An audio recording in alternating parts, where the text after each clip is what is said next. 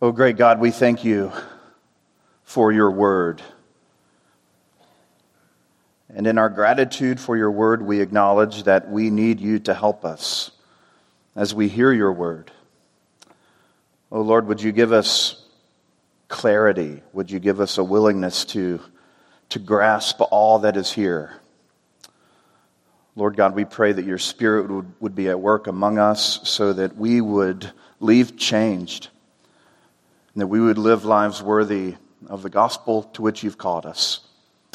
And we pray this in Christ's name. Amen. In a few weeks, on April the 27th to be exact, NFL football fans from across the country, at least the avid ones, will pay close attention to the NFL draft.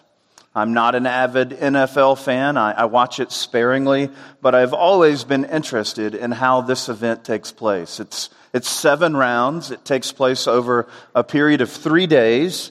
And throughout this process, the 32 different NFL teams decide upon which players they want to invest a large chunk of treasure, because they know that their future is, in a sense, dependent upon the players they choose. Prior to this event, the NFL teams investigate the players that they're going to potentially choose. And it's called the NFL Combine. And you can do various searches on Google to learn about this event. But I have always been intrigued by just how detailed the NFL Combine is for these players. They're tested on how many times they can bench press 225 pounds. They're tested on how fast they can run 10, 20, and 40-yard dashes. How fast they can do cone drills from various perspectives and under various struggles and challenges. They're tested in the broad jump and the vertical jump. They're measured by their height, their weight, their chest size, their wingspan, and depending upon which position they play, even how long their fingers are. The players are interviewed, they're given personality tests, they're given IQ tests. They are scrutinized through the interviewing process. The NFL owners will even go back and interview their college coaches, their high school coaches, their high school teammates, college teammates, and if the person has just a slight blemish on their character, they'll even go back and interview high school guidance counselors. By the way, if you're a member here at Trinity, we want you to know that we do the same type of scrutiny for our staff and elders. At the next Pulse meeting, we'll update you on Pastor Josh's 40-yard dash time and Mark's bench press goals. It's going to be a great Pulse meeting. You know, it's not surprising to us that NFL teams put this much scrutiny in the players that they're going to choose. The average NFL player's career is just over 3 years. They invest a large chunk of treasure into these men. So therefore, the scrutiny is warranted. When I think of that particular scenario, and then we read the text that you just heard Jake read for us, it's quite the contrast that when the King, Jesus, comes to establish his kingdom, the people that he chooses are not the dream team. They're not first-round picks. In fact, they would have never been invited to the combine. They're not known for having any sense of popularity. There's no IQ test administered by Jesus. There's no reliance upon their personality scores or no reliance upon the who's who of Palestinian life. There's not a test on their relational abilities. There's not an investigation into any childhood skirmishes they may have had. No questioning of guidance counselors. There's not any of this stuff. And yet our Lord entrusts with these 12 men the treasure of the gospel. The treasure of him and what he's doing. It will be these men who will carry on in various ways the kingdom message Jesus is going to establish. If you're visiting with us as a visitor here today, we want you to know that our pastor, Pastor Josh, is walking us through the Gospel of Mark. He's doing a great job, and it's been such an enriching study to hear how Jesus, through Mark's pen, is doing so many things that are arresting to our attention. In fact, Josh could probably go back and preach these messages again, which have been amazing, and we would still learn even more. The depths of what we have seen is so encouraging to us. And the text we've had read to us this morning is another one of those texts that is quite massive and weighty. There's more to this than meets the eye, actually. Mark has been answering for us a lot of questions. A lot of questions. In fact, sort of the question in the background throughout this text is, who is Jesus? Who is Jesus? What is Mark telling us? How is he answering that profound question? Well, Jesus is a king of a new kingdom. Jesus is the one who is pure through temptation. Jesus is the one who cleanses the unclean. Jesus is the one who forgives sinners. Jesus is Lord of the Sabbath. Mark is telling us all of this about our Lord, and he's telling us even more in this text. And in this text, we find really two units of thought. I was so helped this week looking at Robert Stein's excellent commentary on this gospel, and he basically says, if I can summarize him, verse 7 begins sort of a new unit in Mark's thought. This is a new era or a new change in the direction of Mark's thought. Something new is about to be told to us. There's a new substance to Mark's tapestry that he's painting for us of Jesus. Which means then that the next little chunk that we also had read to us, verses 13 through 19, is Mark's new unit in this new line of thought about our Lord. Stein isn't alone in this statement. Commentators across the map are telling us that we have arrived at a new thought process in the Apostle Mark. So what is the big picture of this text? Dan actually mentioned it in his prayer earlier. The big picture here is that Jesus is building a new people. He's building a people of God. And these apostles that he is appointing are going to be the forerunners of this kingdom. And from their own examples, we learn much about the people God is calling into this kingdom.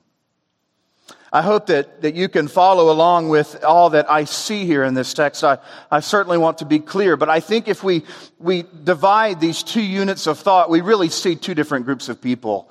In the first unit of thought, we see those that are interested. If you're a note taker, you might want to write that down. This first unit of thought, there's these verses 7 to 12, we really see those who are interested in our Lord. In Kent Hughes's commentary, he was a longtime pastor of College Church in Wheaton, Illinois. He has a wonderful series, Preaching the Word commentary series. And when he comes to this section, he entitles it, Jesus, Jesus, Pressured Jesus. Of course, that's a parody off the old Christian song, Jesus, Jesus, Precious Jesus. But there's something happening here, isn't there? There is all kinds of pressure being applied to our Lord because there is all types of people who are interested in him. Some scholars call this the period of Jesus' popularity. There's no longer a local crowd following him. There are people from all across the region coming to him. Look there in your text. We have people coming from the north, from Tyre and Sidon. We have people coming from the southern parts in Jerusalem and Judea. We have people coming at Jesus from the east. Across the Jordan was Idumea, or in the Old Testament, the place of Edom. We have all of these people converging on Jesus because he is immensely popular at this time. And all of this attention, all of this interest is creating a lot of conflict. It's creating a lot of pressure on Jesus. I think we see it from three angles in the text. Number one, we see the pressure being applied to Jesus from his opposition. That's obvious in the text. In fact, if you'll recall all that Pastor Josh has taught us in chapter 2 is a lot of things, but it's a chapter of conflict. Just gaze back up there at verses 5, chapter 2, verses 5 through 7, that wonderful story of our Lord. And when he saw their faith, verse 5, he said to the paralytic, "Son, your sins are forgiven." Now some of the scribes are sitting there, questioning in their hearts, why does this man speak like that? He is blaspheming. Who can forgive sins but God alone? And of course, Jesus' own actions answer that question. So there's conflict right there with the religious leaders. And it doesn't end. If you go down in verses 15 through 17, as he reclined at the table in his house, many tax collectors and sinners were reclining with Jesus and his disciples, for there were many who followed him. And the scribes of the Pharisees, when they saw that he was eating with sinners and tax collectors, they said to his disciples, why does he eat with tax collectors and sinners? And when Jesus heard it, he said to them, those who are well have no need of a physician, but those who are sick, I came not to call the righteous, but sinners. This is intense interest on behalf of his opposition, the religious elite, toward our Lord. In verses 18 through 22 in chapter 2, there's pressure due to Jesus' understanding of fasting. In verses, or at the end of chapter 2, there's a conflict about what is acceptable on the Sabbath. And in chapter 3, verse 6, the verse right before our text this morning, we have this very blunt statement on behalf of Jesus' opposition. They sought counsel how they might destroy him. All of this is converging on our Lord. These are the crowds who are following him. And a large chunk of these people who are following our Lord are interested in him. There's another group, though, and they're obvious in the text as well. That we could just simply call the needy crowds. They're following him as well. In verse 8, the last half of verse 8, when the crowd heard all that he was doing, they came to him. And he told his disciples to have a boat ready for him because of the crowd, lest they crush him. For he had healed many, so that all who had diseases pressed around him to touch him. We can hardly blame them. We can hardly blame them at all. Because of his miraculous works, his popularity was certainly increasing among those who simply thought, if I can just be near this man, perhaps it would do me some good.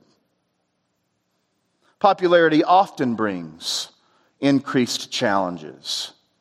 I did not read the whole news story, but I saw recently a headline. Some of you perhaps watched the very popular show Fixer Upper with Joanna and Chip Gaines.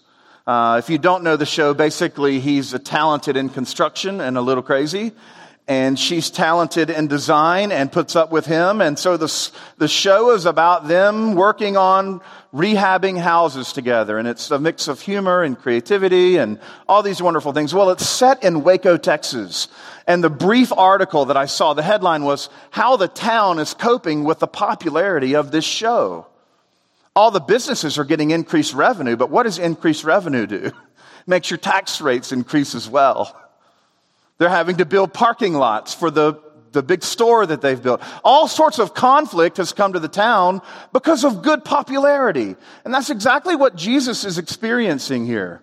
He has to tell his disciples, find me a boat. Mark specifically says why. Or they're going to crush him. Not that they want to destroy him. Certainly the religious leaders do. But the crowd just wants to be near him. Mark isn't the only one who tells us this. In fact, if you've read John chapter 6, we have another narrative of Jesus, large crowd, feeding the thousands in a miraculous way. And what happens? He has to get in a boat.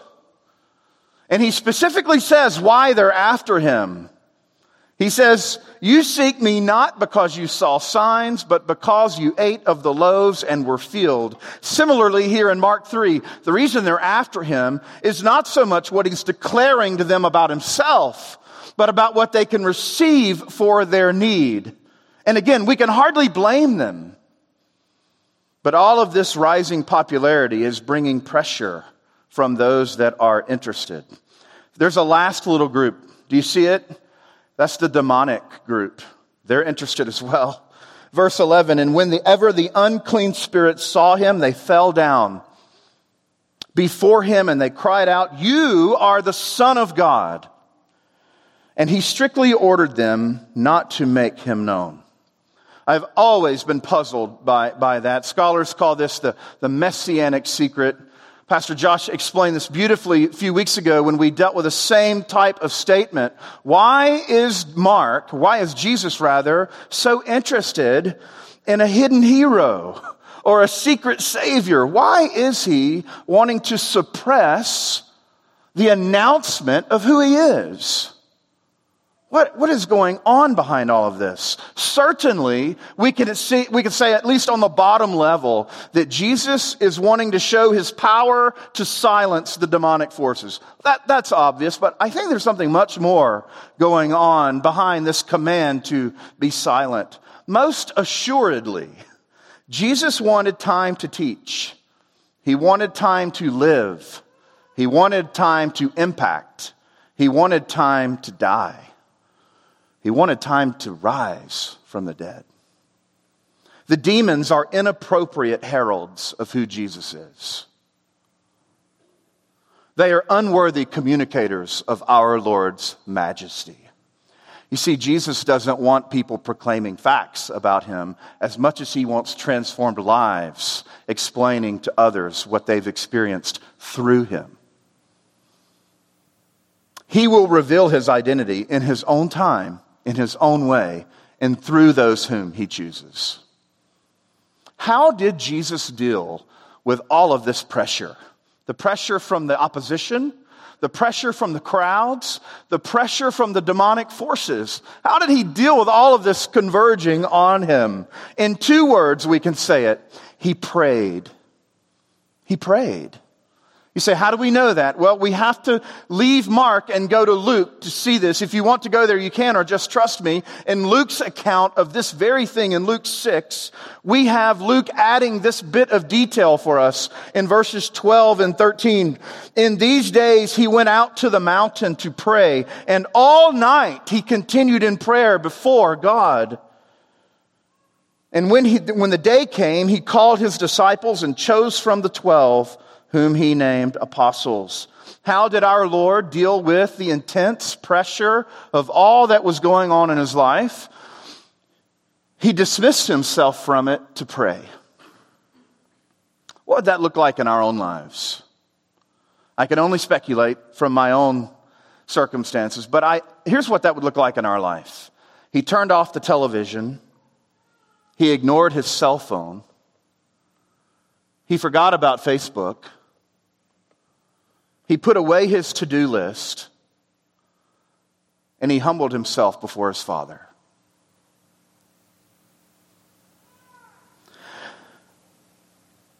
We might think to ourselves, why is the Son of God praying? Why does Jesus find himself, the second person of the Holy Trinity, why is he going off and staying up all night? Shouldn't he have just rested? We must remember, dear brothers and sisters, that in his incarnation, our Lord lived as a human being. He thought as a human being. He engaged in relationships like we do. He worked like you and I do. He slept. He experienced our world in time and space and limitations. And he, with us, knew what it was to be like as a son of Adam.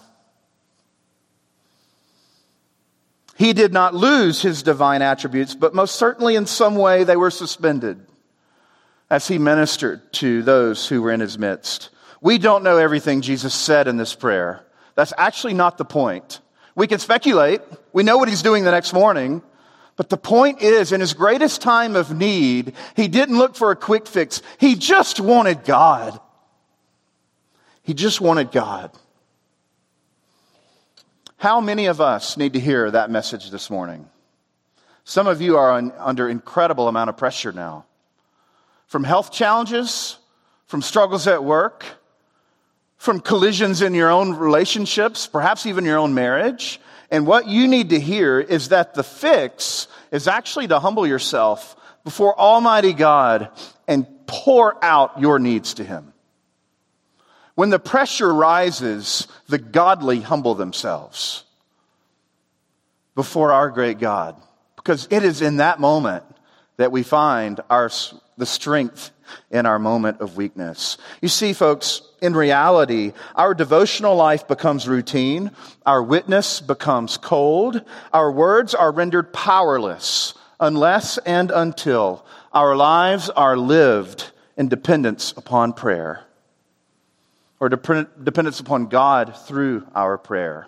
There's a lot of interest in Jesus in this text, and it creates a lot of pressure. But there's also another group in this text, and that's that other chunk of verses, the 13 through 19 section. And we would just simply call these groups the called. You could call them the chosen. There's certainly those who are interested, but now we come across those who are called. And it is through the called that our Lord will sovereignly work and demonstrate what he is up to now at this point in his ministry. Through his sovereign will, he will work through the called to reorient all the thinking about him and what God is doing through him. I have several things I want to say here. I want to go quickly, but we also don't want to miss the substance of what is here in this section on the called, those whom God has called here. Let's at least acknowledge that by calling them, Jesus was demonstrating his sovereign desire. That's number one. By calling them, Jesus was demonstrating and displaying his sovereign desire. In what way? He says in verse 13, he went up to the mountain and called to him those whom he desired, and they came to him. Friends, there's considerable emphasis on this fact in the New Testament. For example, in John 6, Jesus says, "Have I not chosen you, the 12?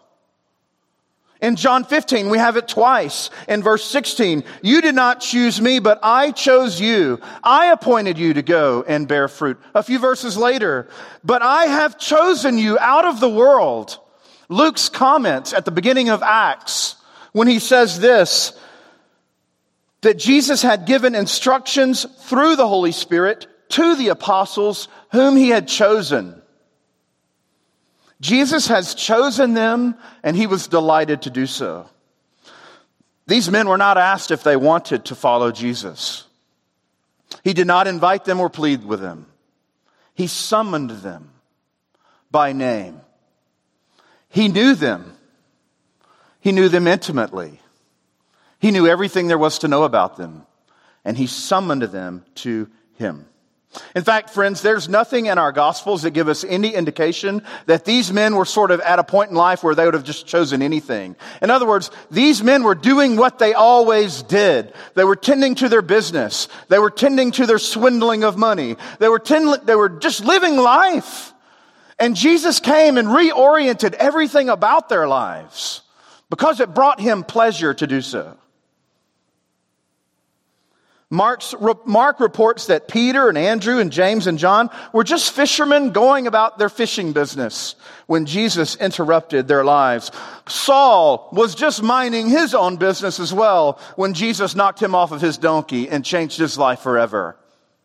And you recall what Jesus said to Ananias, "Go see Paul, for he is a chosen vessel of mine, that he may display, that he may tell of my works." Acts chapter 9. God took the initiative and called these men, and it brought him great delight. There's a lot of discussion among faith families, this one perhaps and others, about this whole choosing business and God choosing and us choosing and how do we make sense of all of this. Those are good conversations and certainly helpful and ones we should be careful with. There's no question about it. But make no mistake about it, friends. However you work through that, and you should, at the end of the day, we only follow Jesus by God's grace. We only follow him because he takes the initiative for us to follow him. And it brings him pleasure to do so. Don't you love this picture of Jesus? He's not irritated. He's not, where's my first rounders? who had the best score in the 40. He simply sees men out of a large group of disciples, and they're the ones that made his heart delight. Dear friends, if you are a child of God, you should know and be comforted today that when God set his love upon you through Christ, it brought great delight to your Savior. In agony, he died for you, but in joy, he rose for you. That is no wimpy Jesus. We also see his sovereignty in what he does with those whom he chooses, right? Secondly, we see the sovereign display of Jesus' authority in their life because he appoints them. He appoints them as apostles. Verse 14, and he appointed 12 whom he named apostles. They certainly were already disciples. You have to sort of put it all together to see that he's already called these men to be in what we might call a group of disciples. How many were there? We don't know. There were at least 12. There were more than that because he chose these 12 from out of that group. And this group that he has chosen are to be his apostles.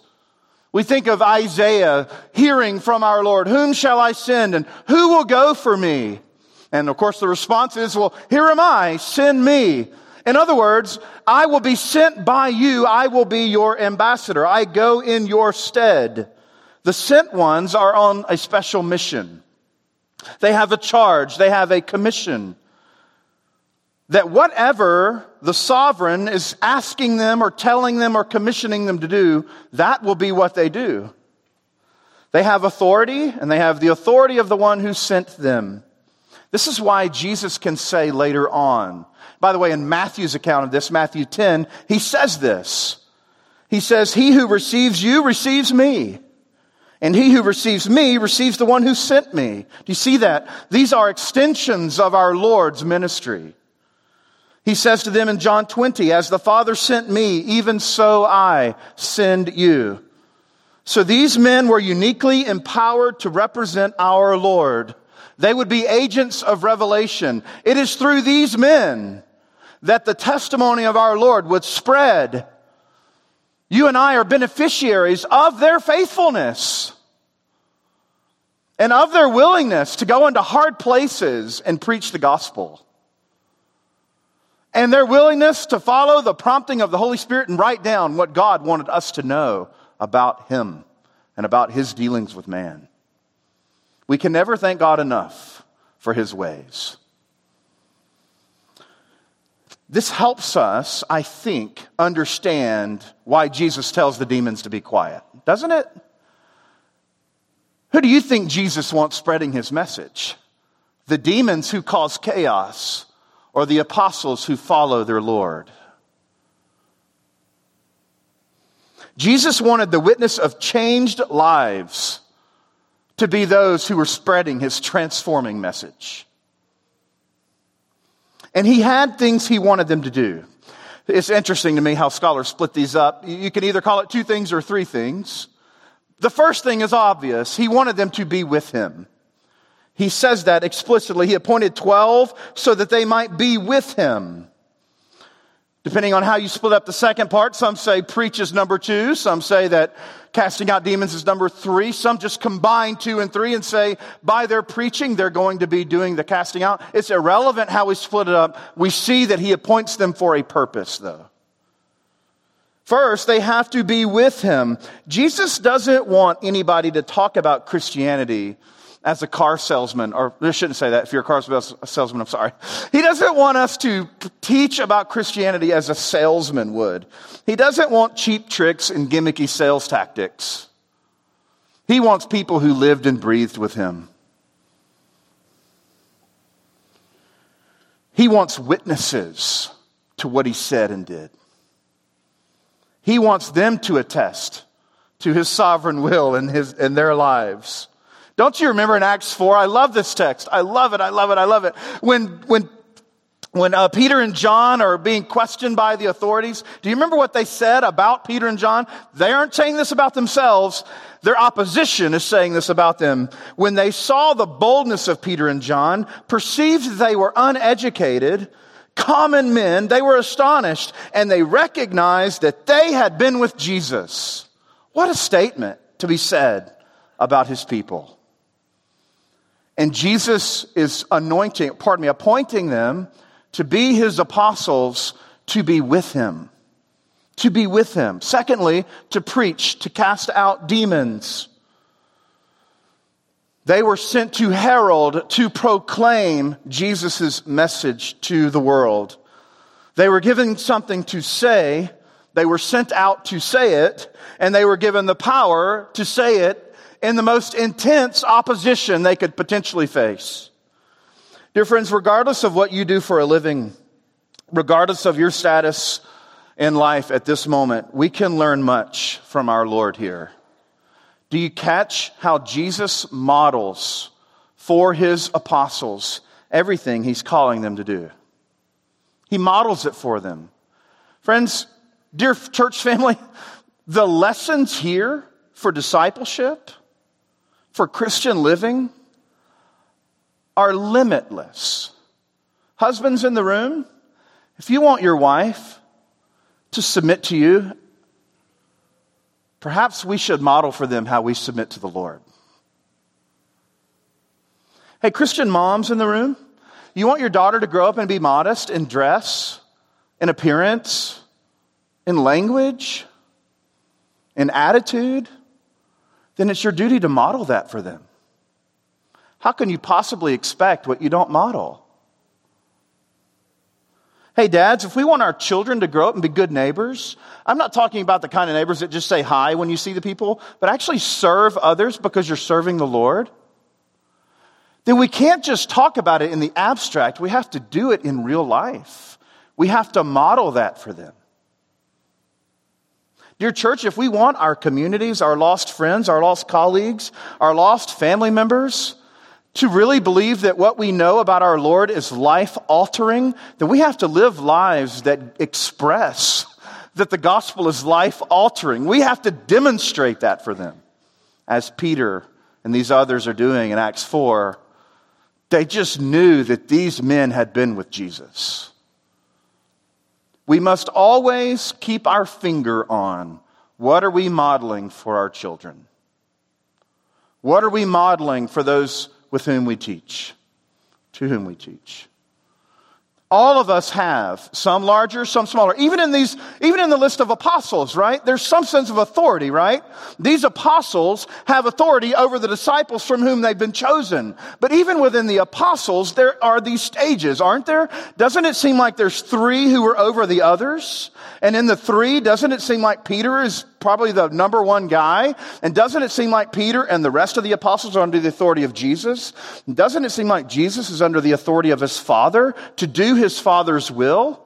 Don't we see the sort of pattern of shepherding and mentoring and modeling for others? We don't know much about some of these apostles, and that's okay. Because some of us will not leave indelible impressions on planet Earth where people will remember us in 200 years. But we can leave indelible impressions on the people with whom God puts in our lives and model for them how Christ can change dead, cold hearts. And it really doesn't matter how wide the circle of your influence is, so long as you see the circle of your influence and you model for them what you call them to be, what you want them to be, what you desire them to be. We see thirdly that Jesus is building a new Israel. He is sovereignly choosing these people to build a new kingdom, to build a new family of God. He says in verse 16, he appointed the 12. He appointed the 12. It is not insignificant, as you all know, that he chose 12. If I were to ask you how many countries there are in our world right now, my guess is that you're like me and you'd have to Google it, like I did yesterday.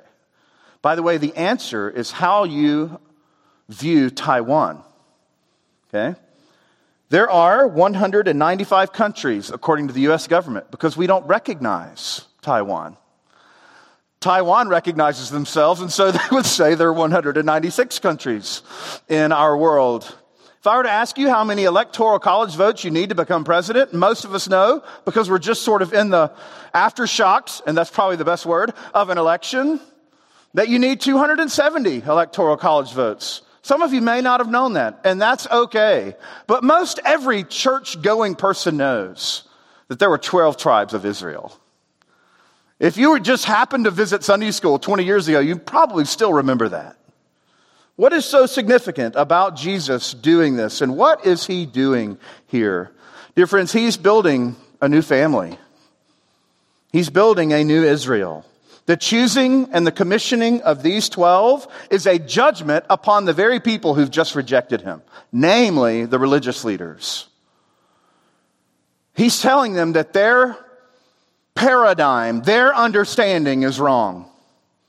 Remember back in verse 6, they want to destroy him, and it is now from this point Jesus is going to correct their false understanding. They're not going to embrace it. They will kill him, but his kingdom will never end. What's he doing here by choosing these 12? It's just interesting, isn't it, that, for example, in Revelation 21, when John sort of tries to wrap his mind around everything that God is doing in the future, John says that these 12 will be memorialized in eternity forever with their names embedded in this new city. In Luke 22, do you remember the little context of this is them asking Jesus, hey, who is the greatest among your apostles? And of course that leads to Jesus saying that these will sit on the thrones judging the 12 tribes of Israel. These are the new leaders in Jesus' kingdom. This is the new Israel of the new covenant. They are sovereignly chosen to be representatives of what Jesus is doing. This new Israel will be displayed in a variety of ways. You all know that. You know this has to be expanded upon, most certainly in Paul's letters. I'm thinking of Galatians particularly. But don't you notice, even in Acts as it begins, how important it is to replace Judas? And what were the qualifications that Matthias had to meet? The resurrection, and what else? The one we just talked about, that he had been with Jesus. They had to have the 12th person there. And the next section of this text, of this chapter, Mark talks about the family, doesn't he? There's this collision. It was briefly read today. At least 2 verses of it were read where Jesus has this conflict with his family. What is Jesus teaching there? A lot of things, most certainly. I can't wait to hear how all of that is taught to us. But most certainly one thing he's teaching us is the family of God is much different than tracing back your bloodline. The family of God are those who are in Christ. And these 12 are going to be the representatives of this new family. There's so much more that can be said about that, but we must bear on and see, fourthly, that Jesus is sovereign in the diversity of the people he has called. Just look at these names. Simon, to whom he gave the name Peter. James, the son of Zebedee, and John, the brother of James, to whom he gave the name Boanerges, that is, sons of thunder. Andrew and Philip and Bartholomew and Matthew and Thomas. James, the son of Alphaeus, and Thaddeus, and Simon the Zealot, and Judas Iscariot, who betrayed him. Typically, if you have any background in church life, whether in this country or others, particularly if you go across Europe and look at the cathedrals, or even some of what we might call the stained glass type of churches, it's not uncommon to see these men pictured and displayed for us in stained glass. These men, throughout church history, have just become highly revered people. Cities, churches, hospitals are named after these people. Popes, Pope John Paul and others are named after these men. But what is so remarkable about them is how unremarkable they are. They're not the highest and the noblest of men. They're not the most educated, as Acts 4 just mentioned. They're not highly skilled.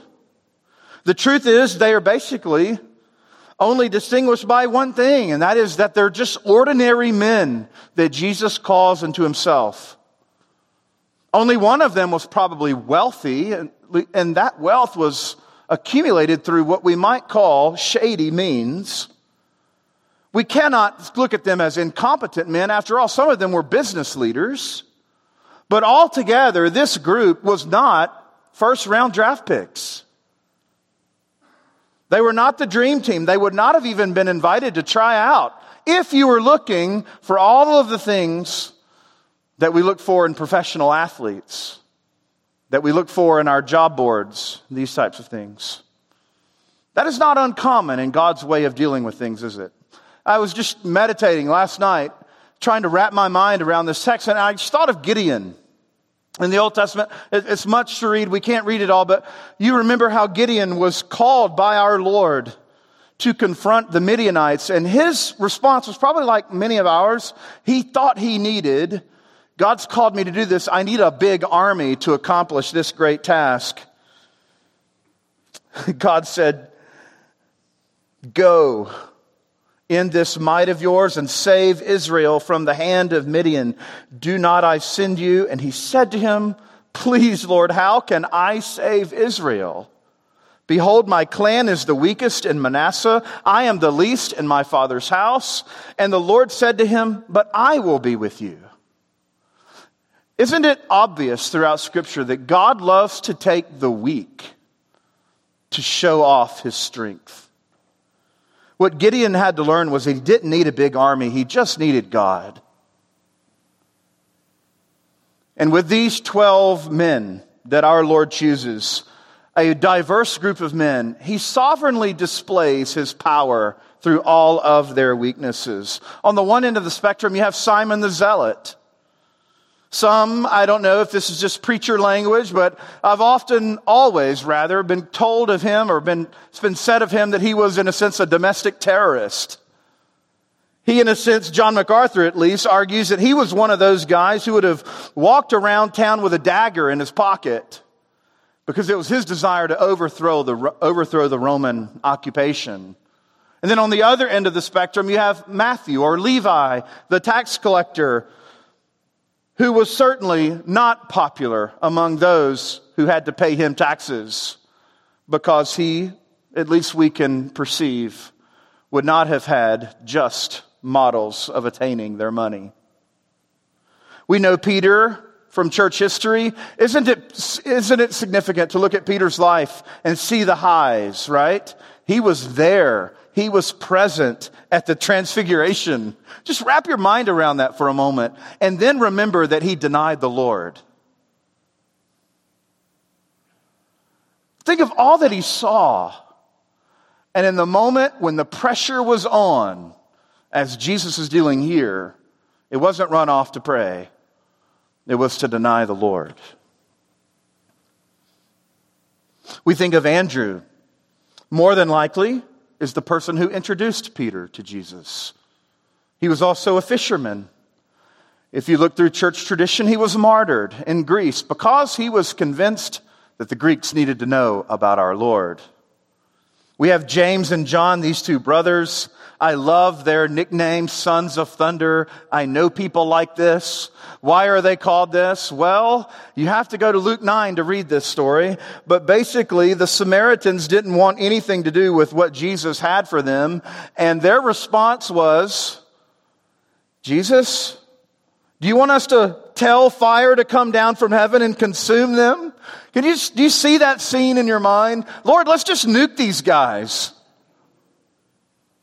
And these are the people Jesus is calling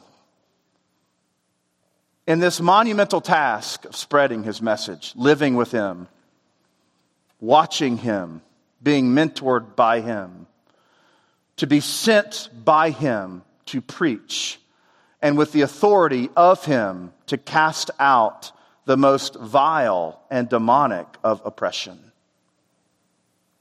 We have Bartholomew, sometimes probably called Nathanael in John's gospel, who Jesus said about him, an Israelite in whom there is no guile. Philip was very similar to Thomas, yet Thomas is the one who gets the bad rap, but it was Philip who said to Jesus, Lord, show us the Father, in John 14. And if you do, it will be enough for us. And Jesus' response was very similar to his response to Thomas. Have I not been with you so long and you still do not know me, Philip? Matthew, of course, a gospel author. Levi, the tax collector he is. Thomas, of course, the doubter we know so much about, or at least we are well aware of. Thaddeus, we know that he was a preacher. We don't know a whole lot about him. Simon the Zealot, I've already mentioned. James the Less was probably short in stature and throughout church history, maybe just insignificant. We don't know much about this man, and that is okay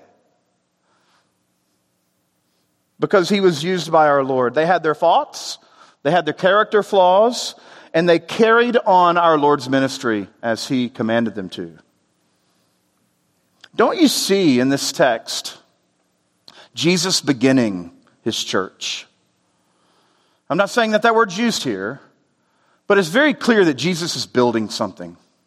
Jesus is building something, and their message is, in a sense, the foundation of what is going to be built upon it, the great people of God who are called by the sovereign Savior. Folks, there's so much to say here as we look in our own lives. I've been around churches long enough to know that so often, the Peter types in a church can intimidate the James the Lesser types in church. Forget these names for a moment. Sometimes in a faith family, you can have people who don't feel like they're useful. They don't feel like their gifts matter. They may not be as prominent as someone else, or they don't feel like that they can be acknowledged or used in some way. If that is your belief, I hope you will know that this is a problem for you. Because you can't look at this text and conclude that. Jesus is intentionally using the ordinary. He is intentionally using those that aren't in the draft at all. He's intentionally using people like you and I to accomplish his will. So this is a great time for you to ask yourself, if it's true that Jesus can use these men, and he does, how can he and how is he using me? I sit under his word by the elders, from the elders. I meet with God's people. I am, in a sense, is modeled for me what discipleship looks like. I have content here. I have fellowship here. What am I doing out there? Or even in here with all that God is providing for me? It's a legitimate question that every Christian in the room has to ask. Isn't it awesome, and I'm using that word on purpose, how Jesus can take their mess and turn it into a message? Jesus can take the mess of these men, and they were a mess, and give a message of grace. The same is true in your own life. The last thing we'll see here is the name we've obviously left off, right? And that is that Jesus, in choosing these men, is showing his sovereignty over evil. He's showing his sovereignty over evil. Jesus knew, according to John 6, Jesus knew from the beginning which of them did not believe and who would betray him. Yet he called Judas to follow him anyway. He called Judas to listen to the Sermon on the Mount, to be in those private conversations, to be in charge of the money bag. He called Judas to watch him walk on water, to experience his miraculous power, to see transformed lives. John Piper, a few years ago, wrote a book called Spectacular Sins. And this doesn't mean spectacular in the sense in a good way, but spectacular in the sense of influential. And in that little book, he talks about various spectacular sins. The fall of Adam, for example. The Tower of Babel. The selling of Joseph into slavery. And he spends a good chunk of time on Judas. And he says, and I quote Piper here, "My aim is to show that sin and evil, no matter how spectacular, never nullify the decisive, Christ-exalting purposes of God. These spectacular sins succeed in making God's gracious purpose come to pass. End quote. Why did Jesus choose Judas? Some may wrongly think, well, Jesus didn't know that Judas was going to betray him. But we dare not think that. That's just ridiculous. It tells us he knew. John 13, I know whom I have chosen, but the scripture will be fulfilled. He who ate my bread has lifted his heel against me. I am telling you this now before it takes place, that when it does take place, you may believe that I am he. Truly, truly, I say to you, whoever receives the one I send receives me. Whoever receives me receives the one who sent me. Jesus knew exactly what he was getting into when he chose Judas. It was God's sovereign plan to use this man's betrayal for the world's good. In what way? Dear friend, in the commission of Judas's evil, evil itself is overcome. Because it is through that evil that this spectacular sin brings about God's redemptive plan. What an awesome warning this is, isn't it? That you can have the greatest Christian privileges and yet end up hating Jesus. Privileges alone have never saved anyone. He was called by Christ to be an apostle, and it took just car cushion change for him to change his mind, or really to reveal that he never believed in him anyway. Position has no saving merit, which is why this text is so radical, isn't it? Jesus is calling these apostles who will be spreading his message, and one of these 12 is going to be used by God to advance this message. But in a way he never thought, at least at this point in the text.